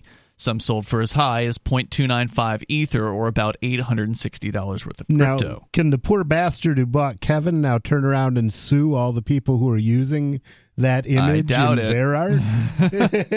Then there's Kevin Punks, a play on CryptoPunks, a set of 8-bit NFTs that regularly go for 6 figures. Kevin Punks currently has a floor price of 0.85, or just under $2,500. It's an example of how NFTs allow meme culture to be commoditized, if only for an afternoon. Not everyone was upset with the Pixelmon they received. Pixelmon's roadmap states that the game, which will be browser-based, will launch at the end of the year. Some are hopeful the ship will be righted by then. Don't hold your breath. Given that the project has not communicated anything at all from their official Twitter channel in more than a month at this point, since the last post on Twitter was before this reveal happened. So everything on Twitter is all the run-up to the big moment, and then nothing.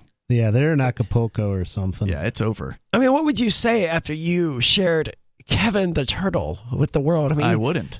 I have integrity. I would have no words after revealing that abomination to the world. I'm just like, sorry. That's it. That's all I got. It's sorry. No, that's not what a person with integrity does. The person with integrity says, all right, well, the artist we hired to do this was garbage, and we're really disappointed in this, and we're going to postpone until we get this right.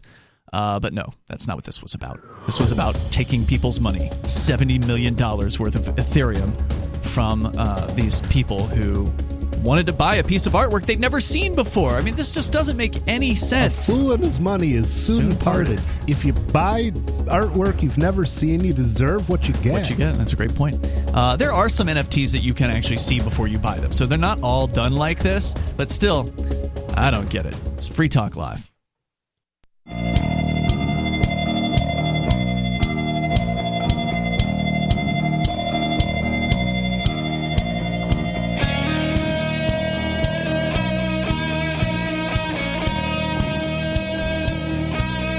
It's Free Talk Live. The number is 603-283-6160. That's 603-283-6160. In the studio with you tonight, you've got Ian. Nobody. And Aria. And you can join us online. Just head over to freetalklive.com. All the features on our site are free. And we'll look forward to maybe seeing you at ForkFest 2022. It's going to be the 6th annual ForkFest happening at Rogers Campground, same place it always has, in the beautiful White Mountains of New Hampshire. It's a great excuse to come up, check out New Hampshire, meet some of the people that may be your neighbors when you make the move up here as part of either the Free State Project or maybe just want to come up independently without joining anything. You can do that. ForkFest is a decentralized libertarian camping festival, and what that means is there's no ticket price because there's no organization, there's no bureaucracy, there's no organizer, there's no central control.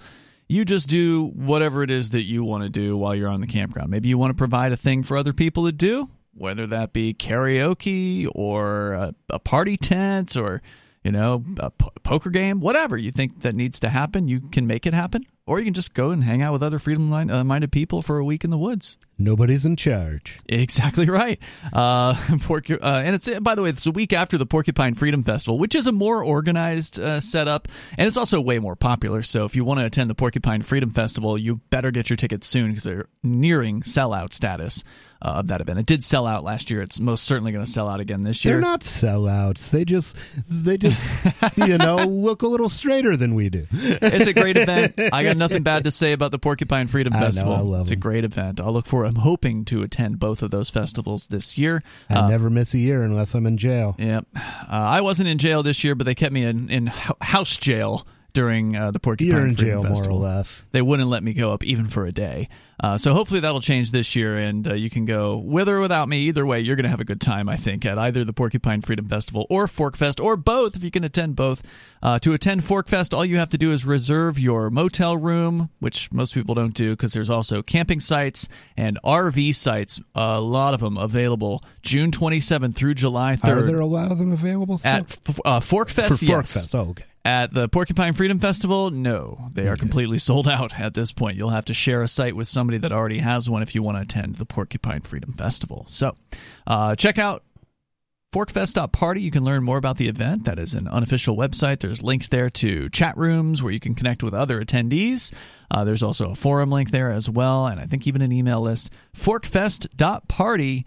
As we continue here, we're talking about some digital phenomena, I suppose, things that are really popular, getting a lot of attention in the media. NFTs, of course, have been blowing up over the last year or so, and maybe they're finally leveling off, but I still see stuff about them everywhere. All these corporations left and right are talking about how they're selling NFTs now, and but it's not just NFTs. Now I still magically got NFTs for a concert that, you know, I have tickets for it. I didn't. You still don't know how to get them. No, I don't know how to redeem them. And, you know, I'm not ignorant when it comes to cryptocurrency. Yeah. But not that you can't do it anyway. I can't do it anyway, and I have no desire to do it anyway. But there's no clear. All I know is that Ticketmaster, I think it's Ticketmaster, says that I have 3 NFTs now. It's like, whoopee! Great. What is it, like an image of the ticket? I have no idea. It doesn't even say. It just says NFT. It's slightly less than what these people got when they bought one of these Pixelmon. They I think at least it stands got a piece for of no art. freaking thought. Virtual commemorative tickets, NFT ticket. I was just looking here. So you never looked it up? You never tried? I didn't care to. Okay. It's just a stupid NFT. It's just Ticketmaster jumping on the NFT bandwagon, right? It's just marketing. Yeah, I don't care. It's just stupid. Anyway, like the metaverse. There's a whole frequently asked questions about NFTs now on the Ticketmaster website. They're irredeemable, unusable, commemorative NFT about the ticket that you bought. And here's the thing. Also known, is there an ugly gorilla, though? It's also known as a ticket stub, right? Like if you wanted to commemorate going to a concert, just keep the ticket stub. That's the thing. That's what they're trying to do with these NFTs is make online collectibles, digital collectibles. And I'm somebody who I'm not a fan of collectibles generally, but I understand why people like them. I have had them in the past. I've had collectible things, and I've sold most all of them. I like digital collectibles a lot more than I do physical collectibles. Why? Because they don't take up space? They don't take space, yes. Like I can have 10 but billion. Yet you don't like NFTs. No, because they're stupid. Right. What's the difference between a digital collectible and an NFT? Aren't those like the what is a digital collectible that isn't an NFT? Well, I don't mind the fact that they're NFTs. I mind that they're overhyped and that people are paying too much for them and people are claiming they're unique and they're not actually buying pieces of artwork. So the theory behind the NFT is fine. Right. I see. But like World of Warcraft, I have a lot of unique outfits for my characters and I like them. I could probably go through and say, hey, I'm never going to use this particular cloak or whatever. Just delete it from the outfit collection, but it doesn't take up any space. Sure. So I like it, right? Yeah, no, I see what you're saying. You like the being able to customize a game character. So when you're playing the game, anything, right? You look the way you want to look and the way you want to portray yourself. But I have 30 different, copies of the original Zelda as well on my PC, and they're all just slightly different. One would say, oh, you got 30 copies of the original Zelda. Well, no, I don't, because that would take up an extreme amount of space. I get what you're saying. But when you give the example of wearing digital clothing in an online video game, that at least is something that you're utilizing, right? It's you play this game, so you spend time there, and you want to portray yourself to the other players in the game, or if it's a single player game, just yourself in a way that can represent you. But having an NFT of a ticket to a concert is just like something like you put in your own little personal NFT scrapbook, and then do you ever look at it? Do you ever look at the personal NFT of your Ticketmaster ticket and then say, reminisce about the concert that you went to? I mean, do people do this? I wouldn't, but I thought the whole thing was stupid. I never looked into what I actually got. So. But that's the Maybe example. You can sell it to some idiot for $8,000. I would be more inclined to look through old pictures or whatever of these concerts that I went to. Be like, oh yeah, that was a good time, wasn't it, or whatever. Right. But even then, that only because it's a digital copy. I don't want a scrapbook of all of of printed actual photos. Yeah, that takes up too much space, and I don't want to have anything to do with it. See, I think that maybe we're just unusual as far as collectors are concerned, or because memories are valuable, right? You're unusual collectors in that you're not collectors. I'm not. Well, she says she collects some online things. I don't go out of my way to collect them, right? Well, part of physical collections is being seen, right? Like somebody that has a collection of Star Wars toys that are worth thousands or tens of thousands of dollars or whatever. Every now and then they bring somebody into their little room where they have their collection of Star Wars toys, and if that person is a Star Wars fan, they'll probably care. If they aren't a Star Wars fan, then they'll say, oh, that's nice, and then they move to the next room of the house or whatever. Or they go, man, this is kind of weird. Why do you have so much Star Wars stuff? Right. Or if it's you or me, we go, man, what a waste of space. Yeah. But yeah, right. To me, it's just things that collect dust, and I don't want to have to dust more things. But I get why people want to have a collection. I get it. There's a thing that people do is they fill spaces, right? So if you have a space, it gets filled with stuff. That's just what people do, and then they die, and then then the people that are their loved ones then have to do something with all of this stuff. like the last 3 minutes of the show, I'm just going to clip those, and those is what I listen to every day when I first wake up. People collect stuff, they fill up space, and then they die. So that's the nice thing about the digital thing is like when you pass away, no one's ever going to be able to clean up your digital mess because you're the only one who had access to it in the first place. And no one's ever going to need to clean it up anyway because it's not in anyone's way. Right. So that makes sense from your perspective. But from the perspective of the collector who wants to show off their digital wares, it makes no sense whatsoever. Right? You can't take somebody into a little digital room. Why are you buying things in order to show them off, though? I think we're getting into the root of the problem here is that people are trying to buy things in order to show them off. Why else would you spend $800,000 on a piece of artwork and then put it on your Twitter profile? Because they want it. That's why I would buy it. They want to show it off. There's more coming up here. It's Free Talk Live.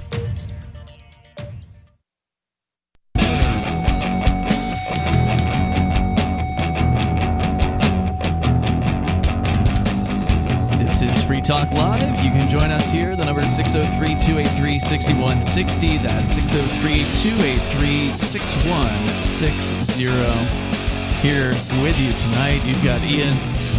And Aria. Talking about some of the new things that are happening in the world of the internet. NFTs, which none of us in the studio really understand the insane craze surrounding them. We've talked about that for quite a bit. But we're going to get into the latest metaverse story. There's been a lot of pimping in the mainstream media of this idea of the metaverse, which is just a new word for virtual reality. That is going to be expanding beyond the gaming world, essentially. So it's not just video games now that will be using virtual reality. It might be a meeting for your workplace or a shopping trip to Walmart or whatever else they've got in store. Or in this case, Aria, a vacation. A vacation where you don't actually have to leave your couch. No, and in the article's defense, it points out that this is sad and kind of depressing. And forget jumping on a plane and packing your sunscreen. Robots could one day go on holiday for us while we stay at home. And who's writing this? This is from The Sun. Okay. Of course, many of us want to properly lounge on a beach and see the sights. But scientists in Italy have shown how it can be done with a man more than 185 miles away from his avatar. And then it shows a picture of him suited up with an Oculus, and he's got some sort of metal bars attached to his hips. It doesn't look it's a very comfortable. It looks very uncomfortable. Yes. As well as some sort of gloves. And there's a creepy looking robot thing, but it looks like that came from a movie. I don't think that's actual footage of the robot that was used. Dude, if somebody saw this creepy thing walking down the streets, they would break it with a baseball bat.